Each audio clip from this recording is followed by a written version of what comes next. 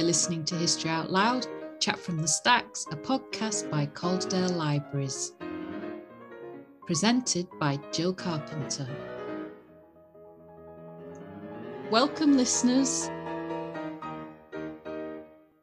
Today, my guest is David Glover, a resident of Halifax, a well-known speaker on a wide variety of local historical subjects. He's written many articles for local newspapers and for Northern magazines, and he's currently president of Halifax Antiquarian Society, vice chair of Halifax Civic Trust, and chair of the Friends of Lister Lane Cemetery, which is the subject of today's episode. So welcome, David. Good morning, Jill. Lovely to see you. How can I help? Yeah, it's fair to say, I think, David, you're quite a familiar face to local history buffs, aren't you? Well, yes, I suppose that's true. Yes.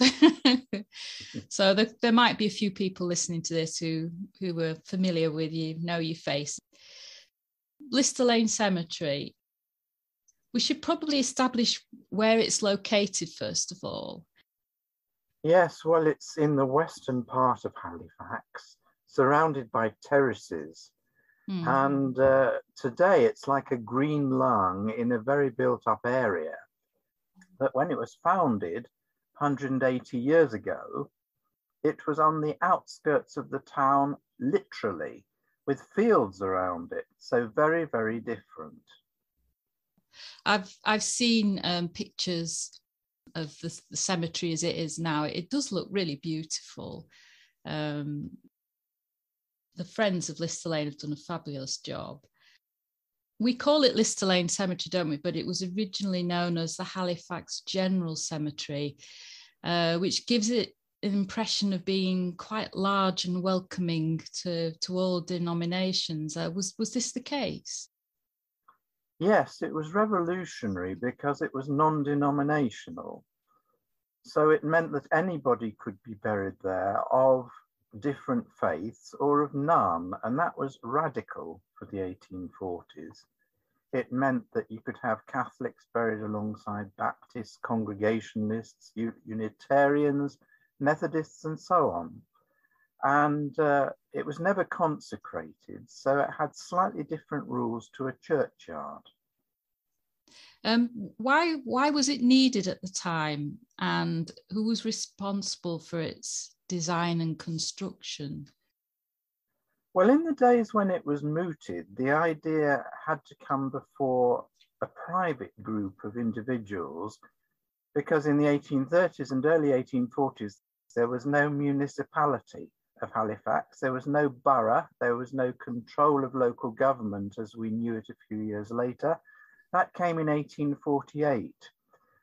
So this was a private venture, particularly by three local businessmen, and they set out to have an independent cemetery because the chapel yards in the centre of Halifax were filling up fast. In fact, some of them were over full.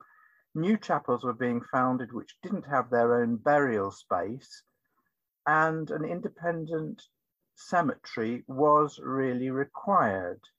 You mentioned the fact that it was originally called Halifax General Cemetery.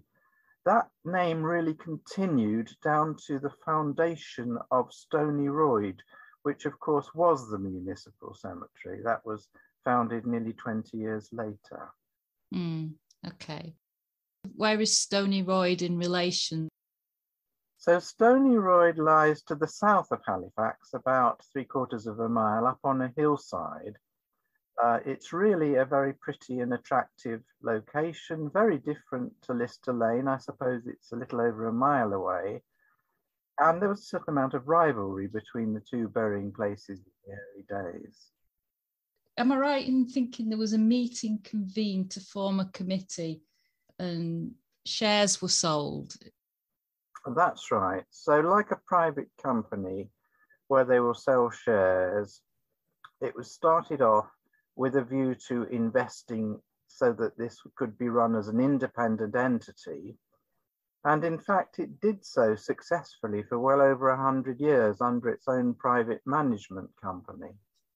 And the Crossley brothers, they were key shareholders, weren't they? Yes, we have examples of the original share certificates, and we have examples of old-fashioned records for burials too, which are all very interesting. The Crossleys of Deanclough, of course, who became the greatest carpet manufacturers in the world, were very prominent in their support of the cemetery, and they bought this large space, which became a vault in 3 sections, which is much larger than any other burying place at Lister Lane. Was it very different in appearance from established churchyards? Did it have any distinctive characteristics? Well, I suppose it did, insofar as you had a little chapel, which was non-denominational, and that meant that anybody could use that at their wish for last rites, whatever they wanted to do. There was also on site a house which was for the cemetery keeper, who doubled as the chief stonemason, carved the memorials or the tombstones. This was something which became much more normal as municipal cemeteries came along during the 19th century. But of course, churchyards always had their own churches, and so did chapel yards. So it was something a bit different. I noticed on the Lister Lane website, they were talking about workshops for stonemasons. Did they employ several stonemasons then? Yes. The detail is a little bit vague. We know that Simeon Cordingley, who was the most important early cemetery keeper and stonemason, who came from a quarrying family, he had others who helped him. There does seem to have been some overlap with other cemeteries and churchyards, because we have certain monuments which were carved by people from elsewhere.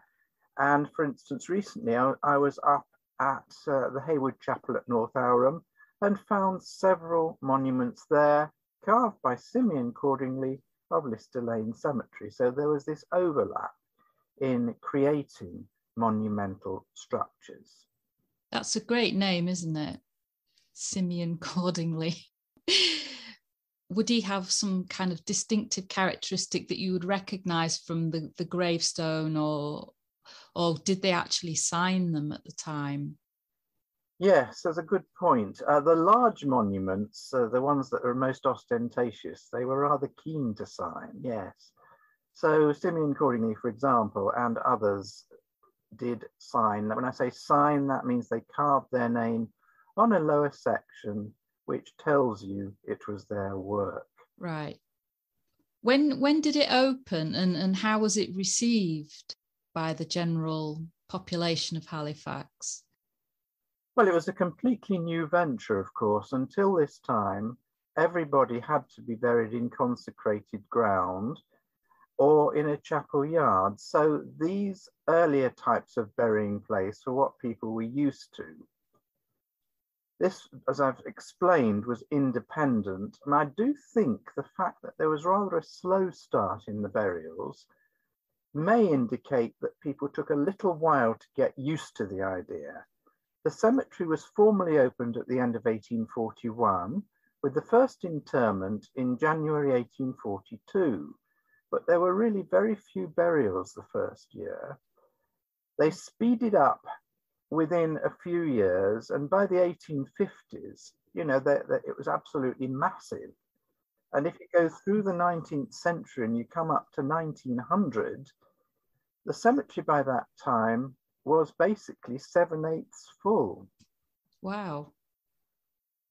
It was built on 2 different levels, wasn't it? So you had an upper level and a lower level.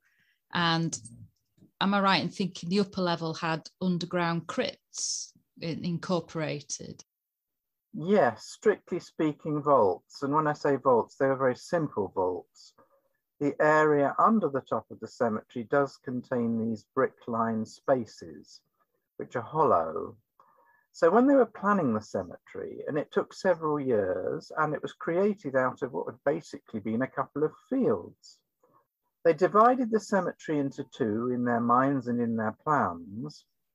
They heaved a lot of the earth away from the upper part, which is on a slope, down to the lower section and created these vaults on the top section, which were covered over, of course.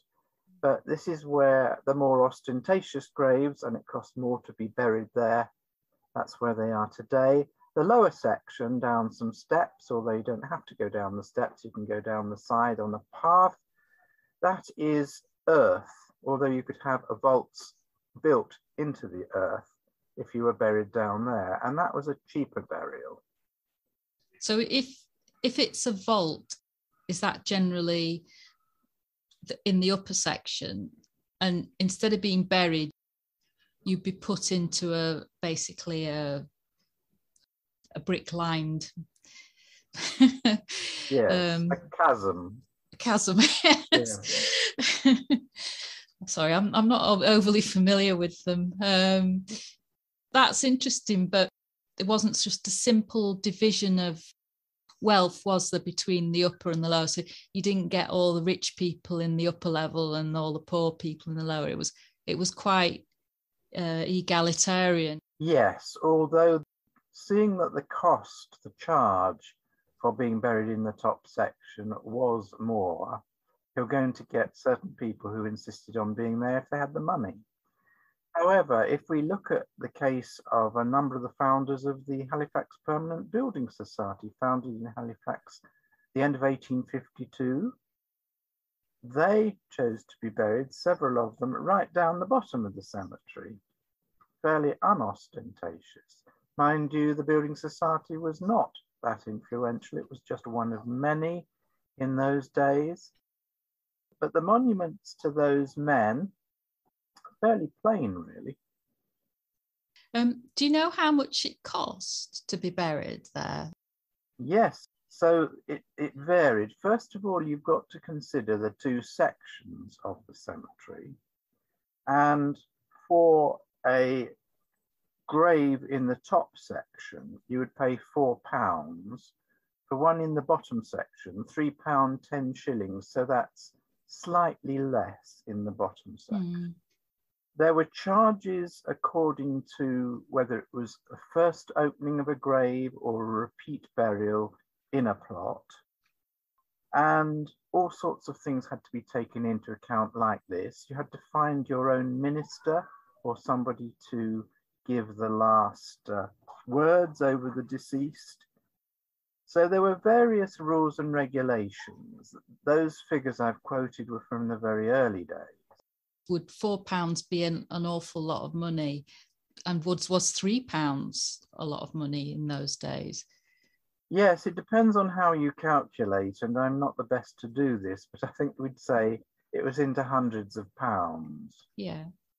Is it true that the committee were flexible in terms of, say, if there was somebody who was quite poor who couldn't afford it, would they have a meeting and decide, well, in actual fact, we'll take, a donation or something like that?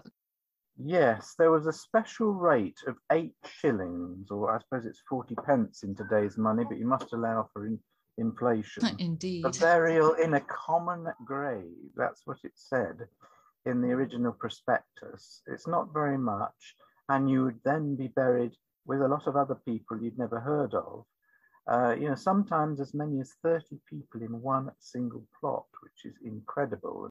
So it would have been something very simple. The requirements did state in the cemetery prospectus that everybody should be buried in a coffin, because we wondered how this would work. Yes. I was just thinking then, I had this image of them just putting them in a shroud and in the ground.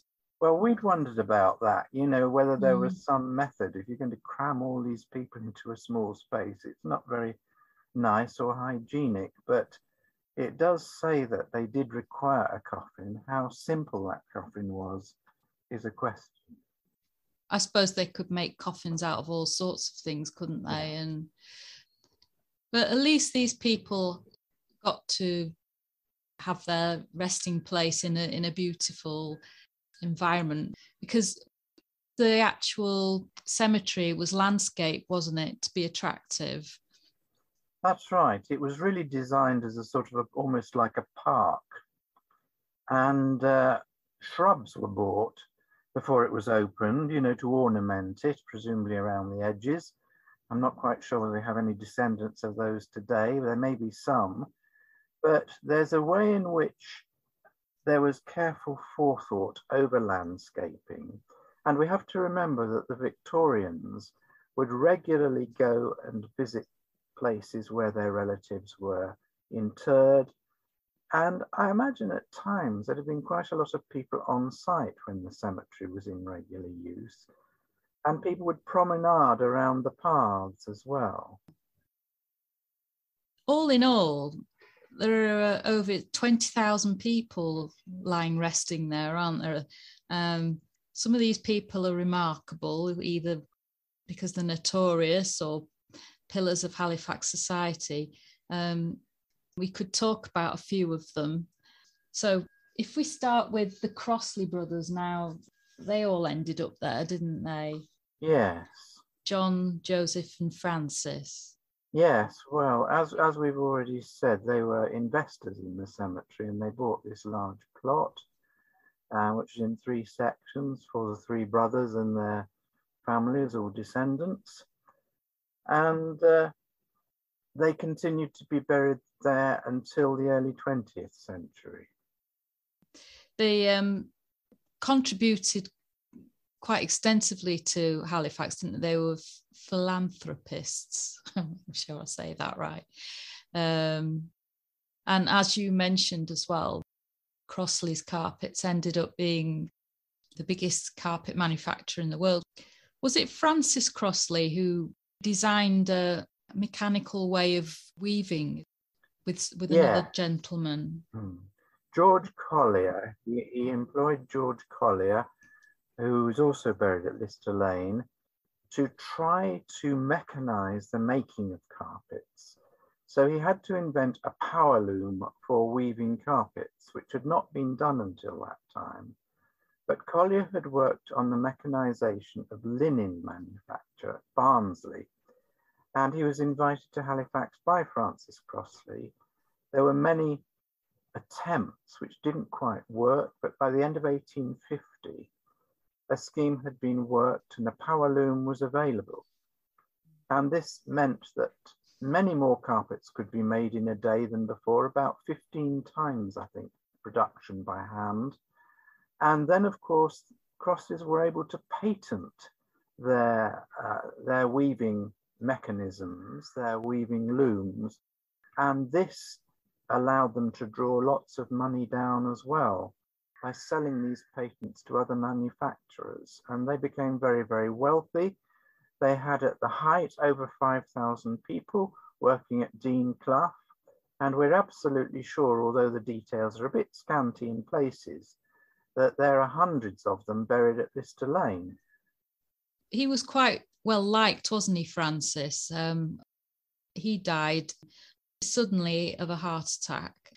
A lot of the shops and the pubs closed on the day of his funeral, didn't they? And a lot of people attended. Yes, the way the Victorians took this sort of system seriously of death, having black-edged newspapers when somebody important died, like Sir Francis in 1872.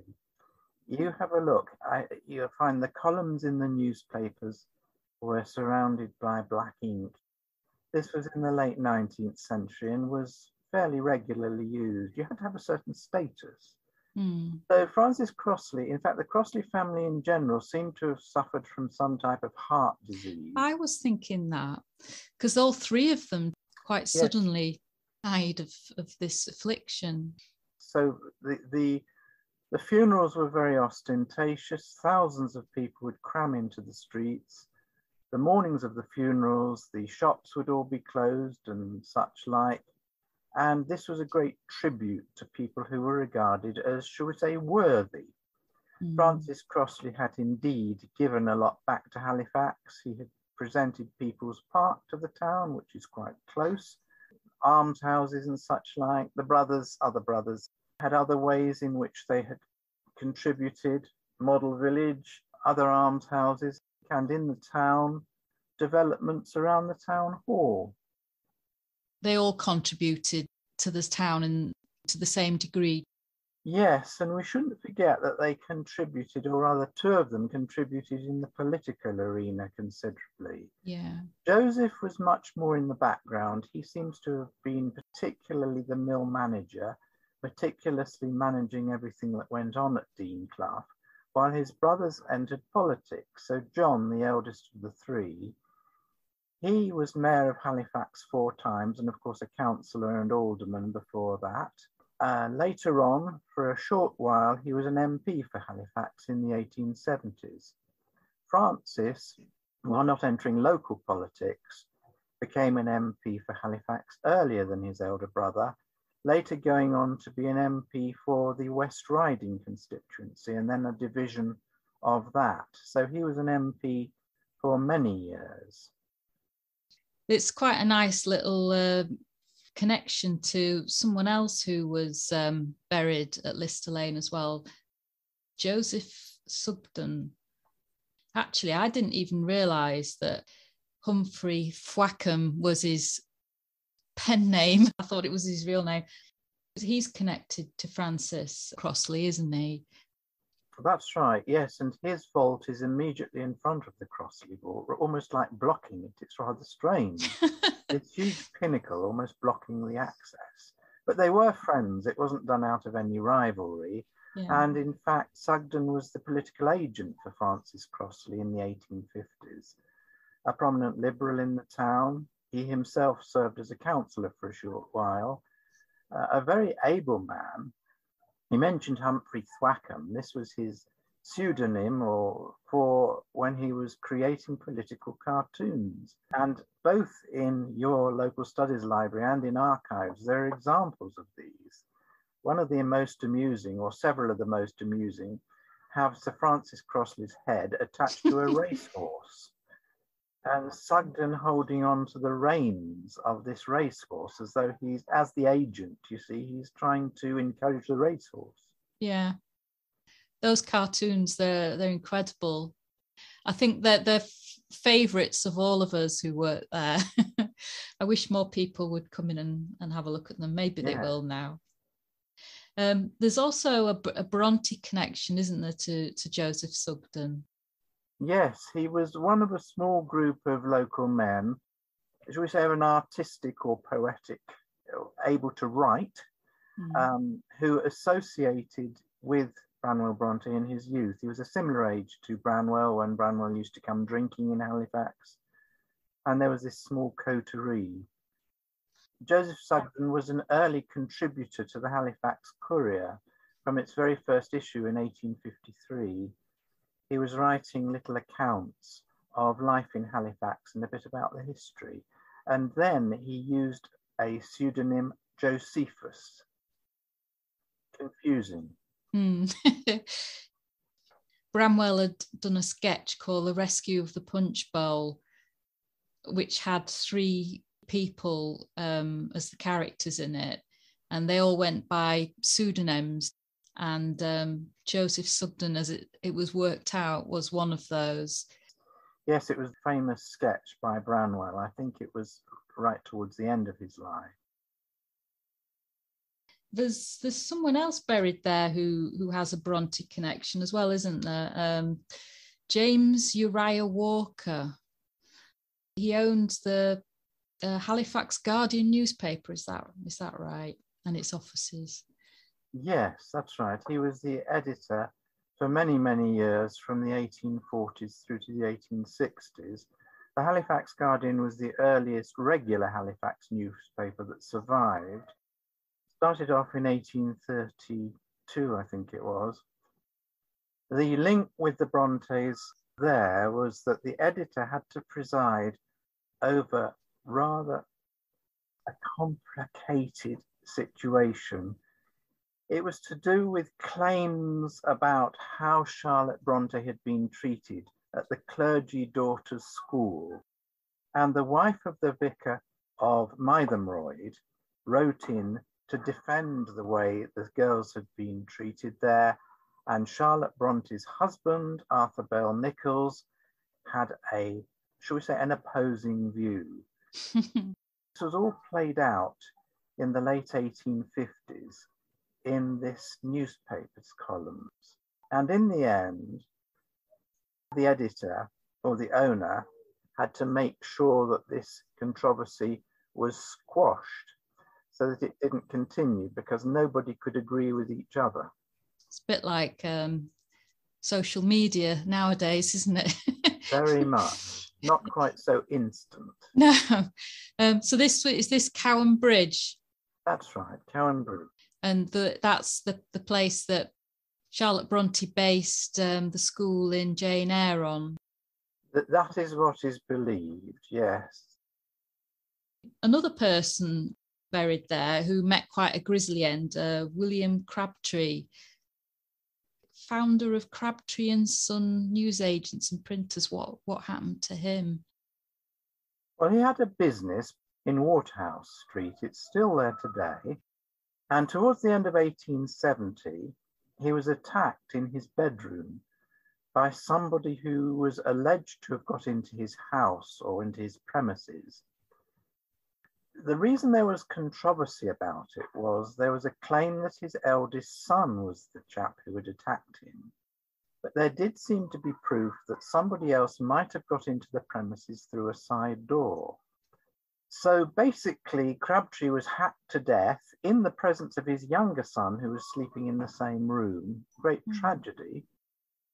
A police constable was almost instantaneously outside, hearing some shouting, rushed in, and the son, the elder son, who was alleged to have attacked his father, was arrested. There didn't seem to be any what we'd call forensic evidence, but he was sent for trial, but he was found not guilty. A lot of people did think he did it, but that is not proof. So he was let off, and nobody was ever prosecuted for this murder. And Mr. Crabtree was taken to Lister Lane for burial. It was his son Walter, wasn't it? He did seem to have a grudge against his father. And the youngest son, he refused to say who he thought the culprit was. Yeah, the younger son was just a boy, and he saw the attack, but he only saw it in the semi-darkness. It must have been, almost impossible to identify who was in the room, who came in. And he was adamant that it was not his elder brother who had attacked his father. So that probably helped his elder brother Walter's case too. I was just wondering have there been any notable women found there? It's one of our sadnesses, really, that we can't identify a lot of women as hugely significant.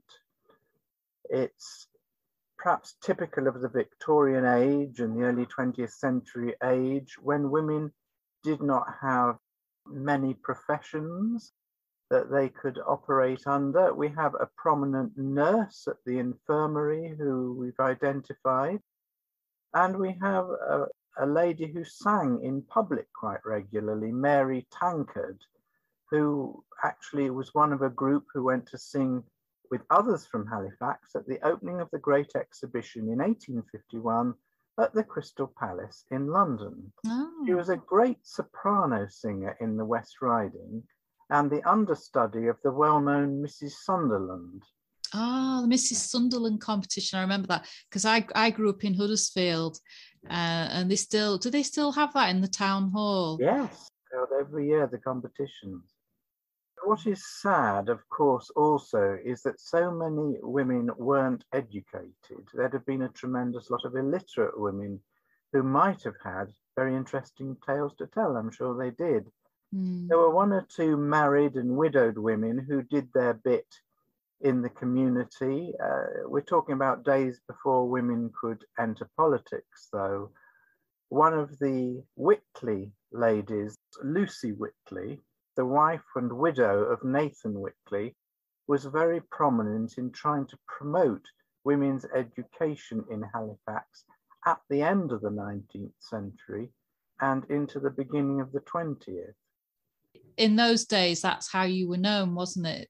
You were the wife of someone, and that was your public name, basically, either the wife or the widow, or yes. Indeed. And I mean, so if you were Mrs. Nathan Whitley, you were Mrs. Nathan Whitley. You probably Yes. didn't use in public. Your first name would hardly be used. You'd be addressed by your husband's name, which is pretty poor, isn't it? Yeah, you forget your own name almost. Oh, what was my name? No one's ever used it since I was about 5 years old. It is good that we have her to tell the story, to encourage women to become educated when so many of them earlier had been deprived of education and were basically pretty illiterate. When and why did this cemetery stop being used in the end? Was it because it was full? I mentioned earlier on that the cemetery was basically 7/8 full by 1900. This created some problems. Doesn't mean to say it was literally full, but it means that most of its plots had been taken up and there was little space for making new graves. So a lot of the burials post 1900 were in the graves already available. So people buried with their family, basically. As the 20th century wore on, the number of burials declined for this same reason. There was less and less space, and I suppose some of the graves gradually became full too. In 1950, the private cemetery company folded, and the Borough Council, the Halifax Borough Council, was forced to take over the administration, which it did. But by that time, the burials had slowed to a basic trickle. And in 1963, a final decision was taken to close the cemetery. No more burials at all after the middle of 1963. So it operated for about 121 years. The very last burial in Lister Lane Cemetery took place in May 1963, and it was the burial of Kathleen May Ratkowski. She was the wife of a Polish chap who'd moved into Halifax, and she was resident at the time of her death at the Arden Road Almshouses. She was 61, and that was the very final interment at Lister Lane. I do like the Arden Road Almshouses. They're extremely attractive, aren't they? Yes. Yeah. Somebody once compared their beautiful architecture to that of a quad at Oxford University, and I do see where they're coming from. They're so substantial, the Gothic style, absolutely wonderful, and we owe that to Joseph Crossley, of course. And while we're on the subject of who and when, do we know who the first person to be buried there was? So if we look back at the very early days of the cemetery, the first burial was of a little boy of 3 months called Charles Cooper, and he was buried on the 12th of January 1842. His parents were Henry and Anne Cooper, and the burial cost 6 shillings. Being a child, it was less than an adult. The very earliest burial of which we have a stone, because the little boy doesn't have a stone to commemorate him, was that of Maria Baxendale, and she was buried later in 1841. Both those interments were right down at the bottom of the cemetery. Is there a way that people can see the records of who was buried at Lister Lane? Yes, we have a huge database which was created by our secretary, Anne Wilkinson, and it was created from duplicate records which are held at Park Wood, at the head of the bereavement services today. So 2 sets of records. I suppose both had to be checked against one another, and they survived from the very earliest days right down to 1963, with all the names of the deceased, including many, many who have no tombstone. And of course, a very tragic number of infant death names, particularly in the 19th century. So this is an enormous resource of nearly 20,000 people.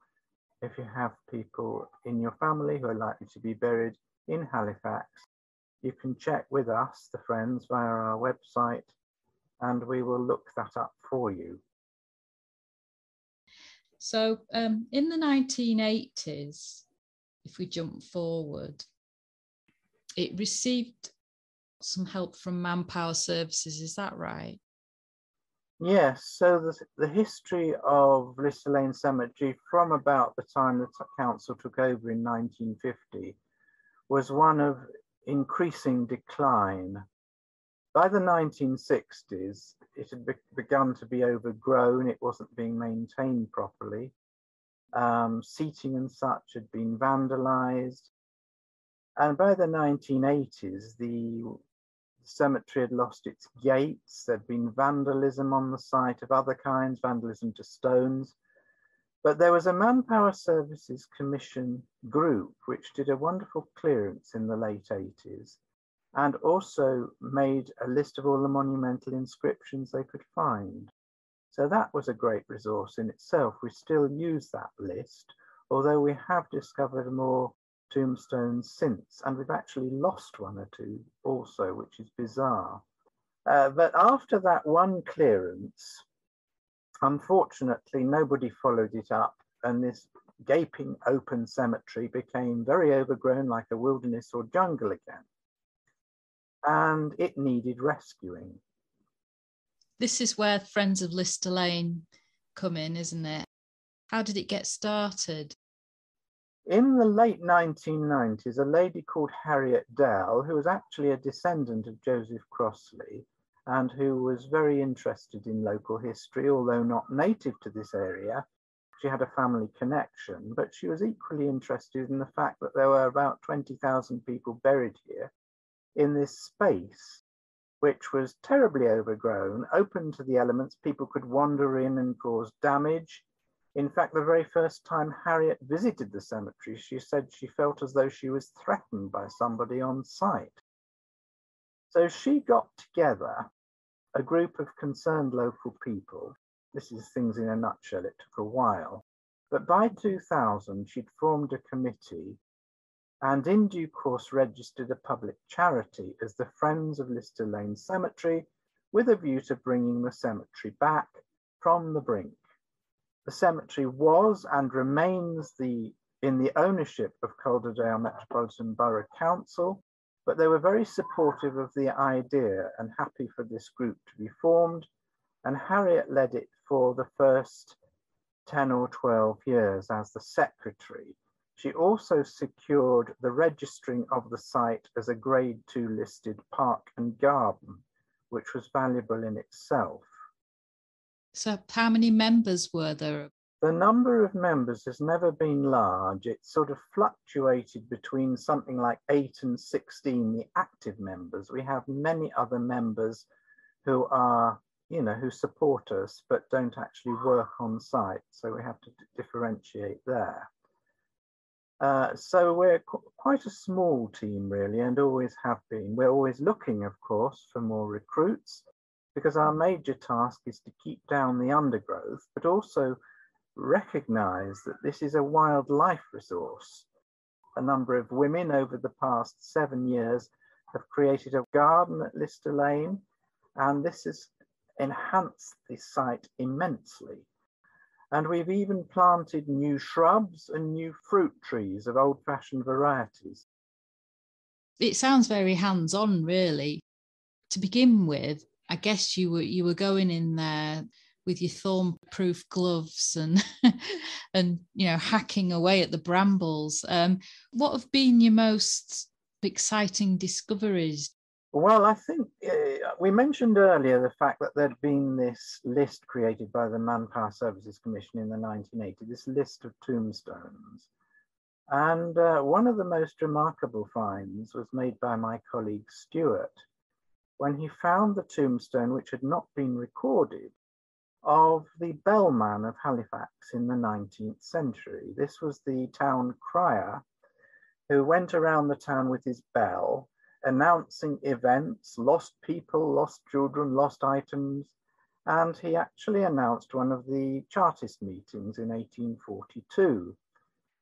We knew he was buried in the cemetery and we knew where, but we thought there was no stone, and Stuart did a bit of prodding with a fork one day and felt that there was a stone under the surface, and he did a bit of digging and he found this tombstone of David Moorhouse, a remarkable man, blind, yet he'd lived a very full life and he lived to the age of 84.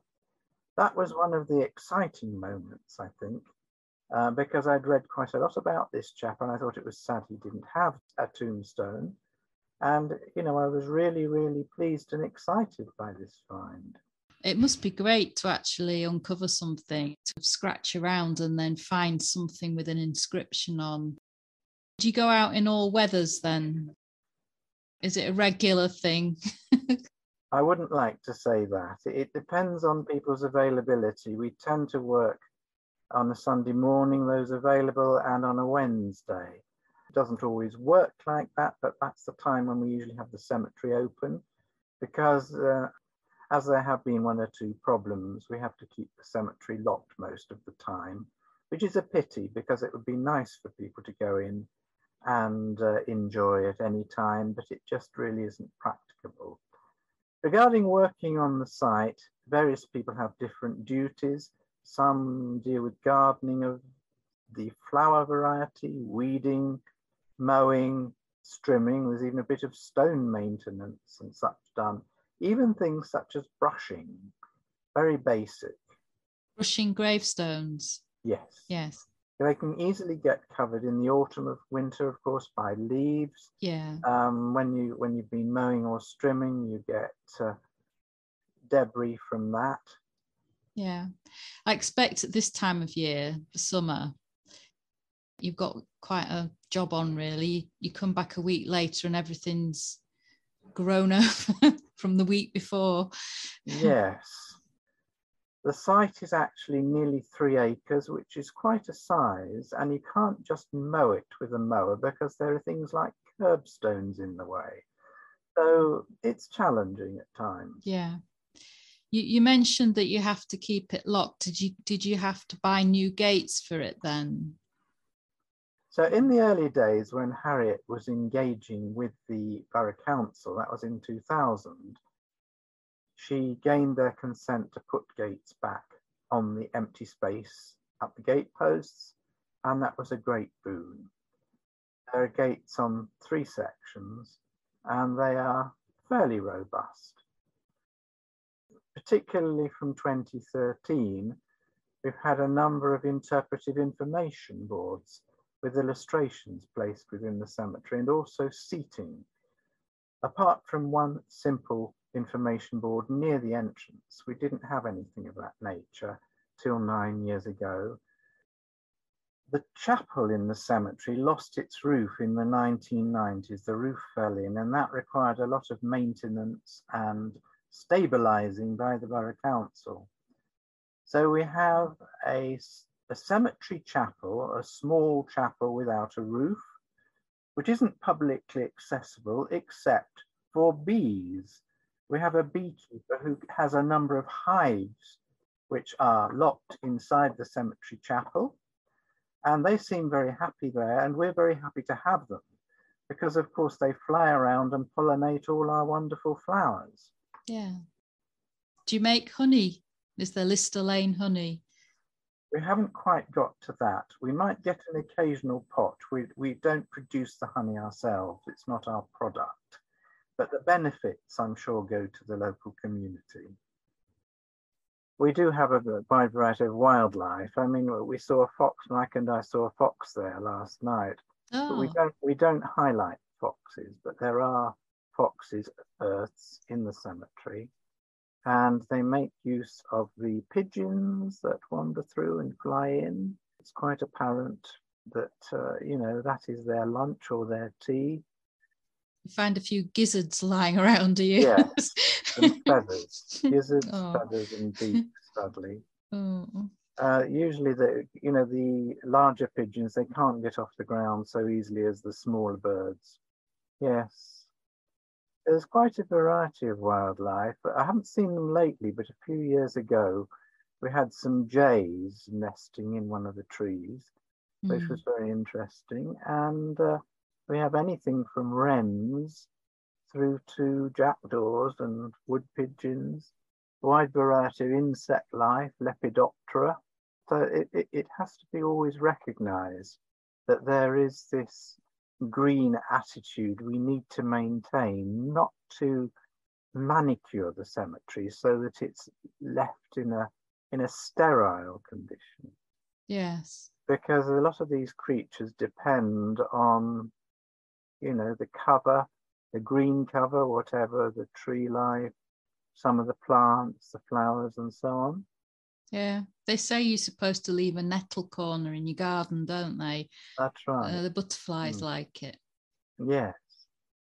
And when you're mowing, this is just a general observation, if you mow through, or strim, I should say, strim through nettles, you get that distinctive scent that you do when you cut nettles. It's so interesting, this sort of thing. Like we have quite a bit of ragwort, but when that is strimmed through, although we leave a bit of that because it has advantages for some of the moths. But the way in which you get these different scents when you cut through the stems of these different plants, we've got too much ivy in one or two sections. That also has its own scent when you cut through it. Yeah. It's been 180 years since the cemetery was opened. Have you been doing anything to mark the occasion? We had an open day in May to try and celebrate this after a fashion, and it worked quite well. We had lots and lots of visitors. Very shortly from the time of recording, we're going to have the unveiling of a new Chartist information board at Lister Lane, which has been funded by the trades unions who are very interested in the Chartists who are buried at Lister Lane. And it's the result of a certain amount of research which has been done over the years, which really started with Harriet Dell's work back in 2006, when she began researching the Chartists and held a small Chartist anniversary festival in Halifax. One of the notable Chartists, Ben Rushton, he's buried there, isn't he? Yes, and this new information board is very close to where he lies buried, and another Chartist alongside him. Ben Rushton was the firebrand, really, the orator of the Chartists over many, many years, from the 1830s right through to 1850 and beyond, when he was getting on in years. And his funeral, held at Lister Lane in 1853, is said to have been the most massive of funerals in the history of Halifax, or up to that date. The coffin came down in a procession from Ovenden through part of the town centre and up to Lister Lane, and it said there were up to 10,000 people on the streets or in the cemetery that day, which seems incredible and is probably impossible, but figures can get inflated. It was certainly a very, very notable event and a great tribute to a remarkable man from a very humble background. Even topping the Crossley brothers. It may well have done. We're not absolutely sure of all these numbers, but it's very interesting that a radical who grew up in poverty and was basically self-educated could rise to such heights of popularity in the mid-19th century. Karl Marx even wrote a memoir, didn't he, in the New York Daily Tribune? That's right. To Ben Rushton, which is incredible. Yes, I think these men who could rouse interest in the rights of the common man, and it did tend to be the common man rather than the common woman, I'm afraid, in those days, they were very important. And even if they didn't achieve absolutely during their lifetimes what they'd set out to do, the points of the Charter, most of them came into law. Most of them were brought into law by the later 19th century. Yeah. I'd love to get talking about the Chartists, but I think that's the subject of another podcast, isn't it? So in general, if people would like to come and visit the cemetery and have a look at the graves, can they just turn up on the opening days? When we have our working parties, normally on a Sunday morning and on a Wednesday, the cemetery is open, although it may not be attended. We do have stipulated open days, the details of which are circulated either by Twitter or given on our website. However, it's perfectly possible for us to arrange private tours. We do group tours every year for local history and family history groups and other groups too. Individuals who are interested in looking at particular graves are welcome also. They just need to email us via our website. And you are looking for new members, aren't you? People to come and help maintain the cemetery. So again, they would need to contact you via email, wouldn't they? That is the easiest way. Yeah. Yes. Well, it's been really interesting. Thank you so much for joining us today, David. Thank you very much for inviting me, Jill. It's lovely to be with you, and I hope this will be of interest to some and will attract some more interest to Lister Lane Cemetery.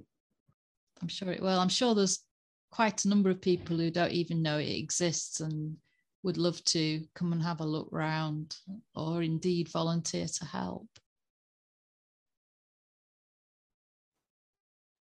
And if you'd like to know more about the Friends of Lister Lane Cemetery, you can visit their website, www.listerlanecemetery.co.uk, or email them on friendsofllc@yahoo.co.uk. You've been listening to History Out Loud, a podcast by Calderdale Libraries. Produced and presented by Jill Carpenter. Join us next time when I will be chatting with local writer and cartographer Christopher Goddard.